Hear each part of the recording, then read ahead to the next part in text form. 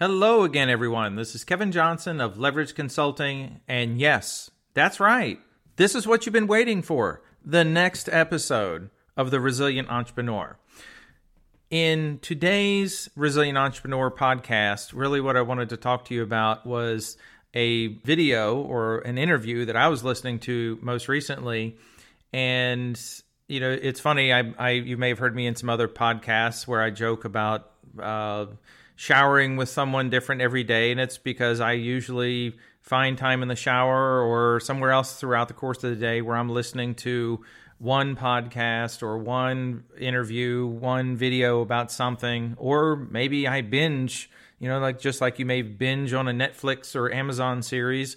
Sometimes I binge on certain experts or certain interviewers or someone who has great content. And this one that I've binged on a little bit recently was Tim Grover, and Tim Grover is he's a well-renowned coach. He coached Michael Jordan. He's coached Kobe Bryant, and the thing that really stood out to me I've got a book that I've listened to, downloaded another book recently, and I don't know, I've probably listened to 5 interviews with Tim Grover recently.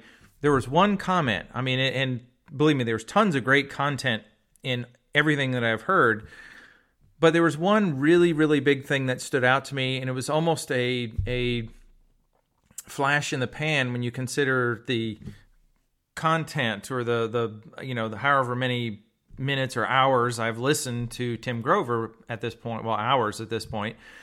The interviewer asked Tim Grover, or he kind of made an assumptive question, I think it was, where he said, I guess Michael Jordan and Kobe Bryant are the two most talented people you've ever coached, or something along those lines. And Tim Grover got very serious and looked at the interviewer and he said, no, actually not.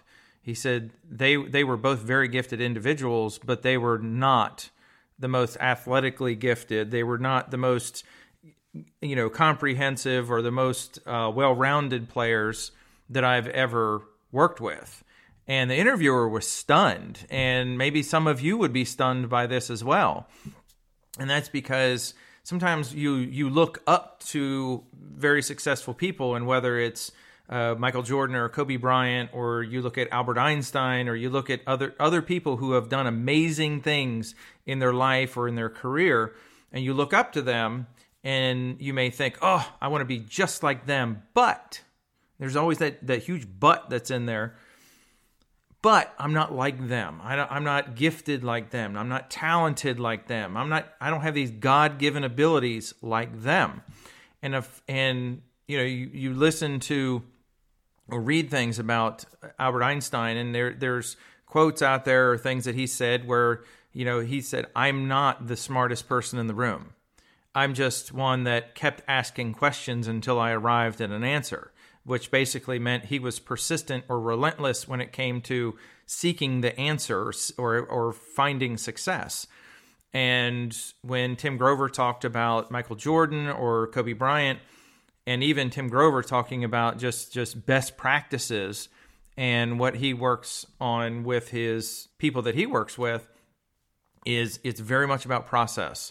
And many times there's a formula to the process. And even with that, I was on a Clubhouse chat recently, and this was actually the question of the day was something to the effect of can micro changes or small changes have a big effect? And this is where I really believe where the Michael Jordans and the Kobe Bryants or the Albert Einsteins, or you pick your hero or the person that you look up to, and think about what is it that they've really been able to do, because there's really no one out there that is so well-rounded or so have these God-given talents. You can have people out there that have God-given talents but never apply them. So many people have these abilities and they just don't put them to use, don't apply them. And it could be that they're afraid of offending someone else, or it could be that they don't have the confidence in their own abilities. There's a number of different reasons, which is the reason why sometimes you need someone to help you draw that out of you, someone to help figure out how to draw that confidence out in you, or how to leverage it. Because sometimes it could just be, if we sat down and talked, it may come around that you just feel you don't have the time. And even with that, you find a way to develop the confidence, or you find a way to develop the time, and there's always an answer. There's always an answer. The question is, how badly do you want it? And it was, again, Tim Grover, it was kind of an interesting thing. He had an example where one of his players, he looked at the player and he said, okay, well, we're gonna start this again tomorrow at 3. And the ball player showed up at 3 p.m. the next day, and Tim Grover and his team evidently were standing there looking really, really disgusted. And the player said, well, I'm ready now. And he said, well, you're 12 hours late. And it was somewhat of an interesting story because, in Tim Grover's way of looking at it, 12 a.m. is the start of a new day. When you say we're going to start this again tomorrow, you technically tomorrow starts at 12 a.m., which is, but it speaks to how badly do you want this? How badly are you interested, or, how deeply do you want this success? And, I think you talked about Kobe Bryant and how he'd be in the gym at 3 a.m. doing drills, or he's doing cardio or doing something because that's what he did to get better. And even when they talked about Michael Jordan, it was about the formula. And some of it was just repetition and developing muscle memory. Some of it was getting it to a point where you didn't have to think about things. Your body just automatically adjusted or made the play, made the move, what have you.